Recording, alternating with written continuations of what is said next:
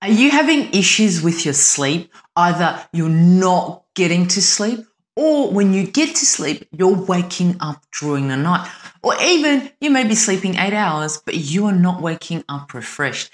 If so, this is the video for you because I'm going to be talking about sleep and how you can optimize it.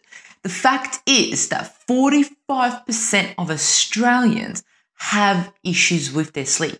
That's nearly 50%. That's nearly 1 in 2. So if you're not having issues, the next person is. That is absolutely crazy. And that's why I'm going to be talking about that in today's video. So as a business professional, your sleep is key for your performance. And after this video, you'll find out exactly why. The thing is that I want to talk about it. What is sleep, the benefits of sleep, and 5 strategies that you can implement right now so you can get a better sleep. And the thing is, if you even implement one of them, I can guarantee, I know that you will sleep better, even if you implement one of them. And if you do, please let me know.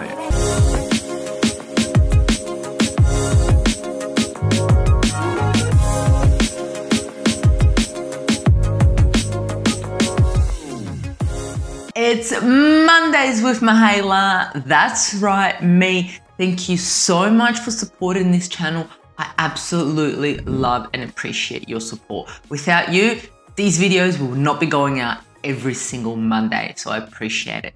Today's topic is one I absolutely love because I love sleeping. Even as a kid, I remember when my mum's told me that I just used to sleep well. And as a teenager, you would sleep those 12, 13 hours because you needed it. You felt like you needed it. Or some people call it lazy, but I don't think so.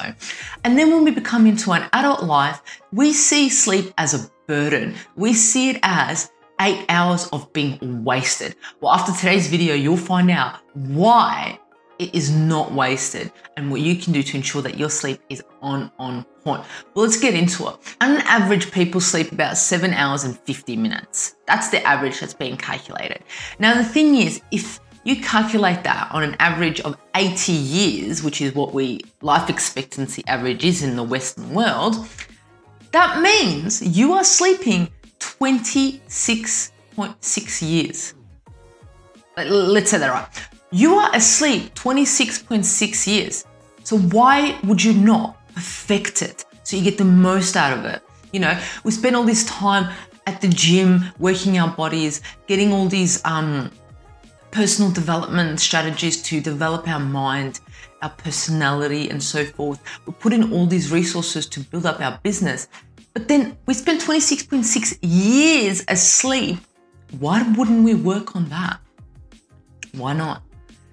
Sleep disorders such as sleep apnea have been linked to so many health issues, such as heart disease, such as diabetes, hypertension, even erectile dysfunction, cognitive impairment, and the list goes on. Insomnia. So what is insomnia? When someone says, I have insomnia or I suffer from insomnia, or the doctor tells you that, what does that actually mean? Well, it defines as a difficulty getting to sleep or maintaining your sleep. That is what's associated with insomnia and has been linked to numerous diseases, same as sleep apnea. Look, I'm sure you have taken some sort of sleeping pill once in your life because you just couldn't get to sleep for whatever reason was happening in your life. However, did you know the side effects that those pills are giving to your body? I'm going to provide you with something today that's going to give you the same effect, if not better, without those side effects. And that's why I love sharing these with you. So, as a business professional, you probably think about sleep as a burden. You're like, oh no, the less I sleep, the more work I can do. The less I sleep, the more productive I am. You are wrong. You are absolutely wrong.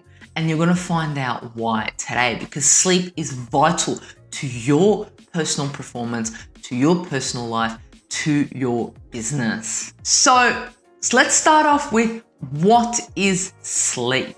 Well, sleep doesn't discriminate. No matter what your religion is, no matter what sex you are, what age you are, what cultural belief you are, where you live, anything along those lines, if you're male or female, everyone sleeps. Everyone sleeps. Everyone has to sleep to function. So every single night, most of you or all of you would be sleeping. Some people not at night, but yes, you will sleep at some point during the day. Sleep is a fundamental biological requirement for human health. Did you hear that? Should I say that again? Sleep is a fundamental biological requirement for health. So that means you need it for health. So if you're not healthy, look at your sleep. So what is defined as sleep? Scientists looked at this and then defined it by 4 of these. Okay, so let's start off the first one. Sleep is a period of reduced activity. We're not so active. Second one, sleep is associated with a typical posture such as lying down and eyes closed in humans. Okay, beautiful. Sleep results in a decreased responsiveness to external stimulus. Okay, so something happens outside, we're less responsive than we would be awake. Sleep is a state that is relatively easy to reverse. And this is the main difference between other states such as consciousness, unconsciousness, and comas and things like that. Because when we're asleep, we can reverse it, we can wake up. Whereas if you're in a coma, that might be a little bit difficult. So that's what scientists see as sleep. Now, there's physiological changes that occur in our sleep, such as our body temperature, our blood pressure, our levels of oxygen, carbon dioxide, and glucose all remain constant during wakefulness. During sleep, however, these demands are reduced. So our body temperature, our blood pressure, our demand for insulin, sugar, glucose is all reduced. So that is the difference between being asleep and being awake. But, if you are interested, let me know. And what I can do is I can do a whole video about what actually sleep is, the sleep stages and so forth, because that is quite interesting. But I'm going to keep it short today and get to the good stuff for you. Now, let's look at sleep and what can go wrong if you are not sleeping well. And this section I've included so as a business professional, as a person, why you should be sleeping and why you need it. So the first topic that I thought I'd go into is work and sleep, which I found very, very interesting. And I found some amazing statistics to support it. So Sleep Health Foundation reports these statistics, very interesting. 17% of people have missed work because they were sleeping. Now think about a time that you have missed work because you were tired, you were sleeping. Another 17% have also fallen asleep on the job. Have you fallen asleep on the job before? 17% of people have. 29% of adults report making errors at work due to sleepiness or sleep issues. That is nearly 30%. That is crazy. Imagine all those errors that have been done at work due to not sleeping well or having sleep issues. So the opposite is if you're sleeping well, imagine the efficiency you can have in your business. That is crazy. Now let's look at heart health and sleep. So your heart. So a new study published in the Journal of American College of Cardiology found that an increase in cardiovascular risk linked to hours of sleep. To those who sleep less than 6 hours a night, the risk increased. So what this study is saying is if you're sleeping less than 6 hours a night, your risk for cardiovascular disease increases. You don't really want that to happen. We don't want to have cardiovascular disease. So sleep better. So this is an interesting one. This is obesity and sleep. And from my past videos, you know that a lot of Australians are obese, including children. So sleep may have something to do with it. So sleep deprivation affects the body's metabolism, including our glucose metabolism. So what happened is laboratory studies have consistently found short-term sleep loss decreases glucose tolerance and insulin sensitivity. So this is about 6 to 7 hours. So if you sleep less than 6 to 7 hours, you can have insulin resistance, which messes with our metabolic rate, messes with our glucose metabolism, and can essentially lead to diabetes. So researchers also found that when you're sleep deprived, people increase intake of food high in fat and sugar. And we've all had that. All had those days nights where we're not sleeping as much, and then in the morning we wake up and we want that sugar, we want that fat to give us that energy that we're craving for, that we should have got when we're sleeping. So all of these tend to increase our risk of diabetes and obesity. So population level studies have also shown that people who sleep less than 8 hours on average have a higher body mass index, showing changes in their hormones such as ghrelin, which increases risk of obesity. So this is absolutely crazy. These are studies showing us that the less we sleep, the more we're at risk of obesity. So now what happens to our immune system and sleep? There is a link. So short-term sleep also reduces natural immune function, increasing the risk of infection and possibly cancer. Reduced sleep is also linked to hypertension, heart disease, which I've spoken about earlier, the possible by triggering overactive body stress responses such as our sympathetic nervous system or inflammation. So when we don't sleep well, our immune system just goes, I'm not working today. I didn't have my rest. So anything that comes at me, those viral infections, that flu, come because I can't deal with it at the moment. So that's the immune system and sleep. Let's look at the world and sleep. I found this really, really interesting. The reason why is because I wanted to look at what it does to our business, what it does to our economical state, what it does to the whole world if we are not sleeping. The big picture, I love that. So problems with sleep have a substantial economical and social cost. So it's increasing the risk of motor vehicle and workplace accidents, as well as decreasing workplace performance and productivity associated with work problems. So you have it. So the less you sleep, the less productive you are, the more likely you're about to have an incident, an accident, a risk, an issue at work. And that's what's about to happen if you don't sleep well. So Deloitte did a study in 2010. I know this is a little bit 10 years ago, but it's still relevant because it's just the numbers will be different. The millions or the billions will be different. So Deloitte in 2010 looked at the 3 biggest sleep disorders, sleep apnea, insomnia, and restless legs, what they cost the society. And they cost $818 million. And can you imagine now? That was 10 years ago. What about now? 10 years later, how much does it cost our society? So indirect financial and non-financial costs of these sleep disorders were estimated at a further $4.3 billion. This shows us that sleep deprivation does to us as individuals, our workers, our business, and our society, our community. It has a huge, huge impact on that. So imagine if you're sleeping well, what impact you can have. So the benefits of sleep, here we go. I'm going to name them. Brain function, muscle recovery, boosted longevity, balanced hormones, protects your heart, higher productivity, reduced risk of obesity, higher performance mentally and physically, higher emotional intelligence, lower inflammation, better immune system, just to name a few.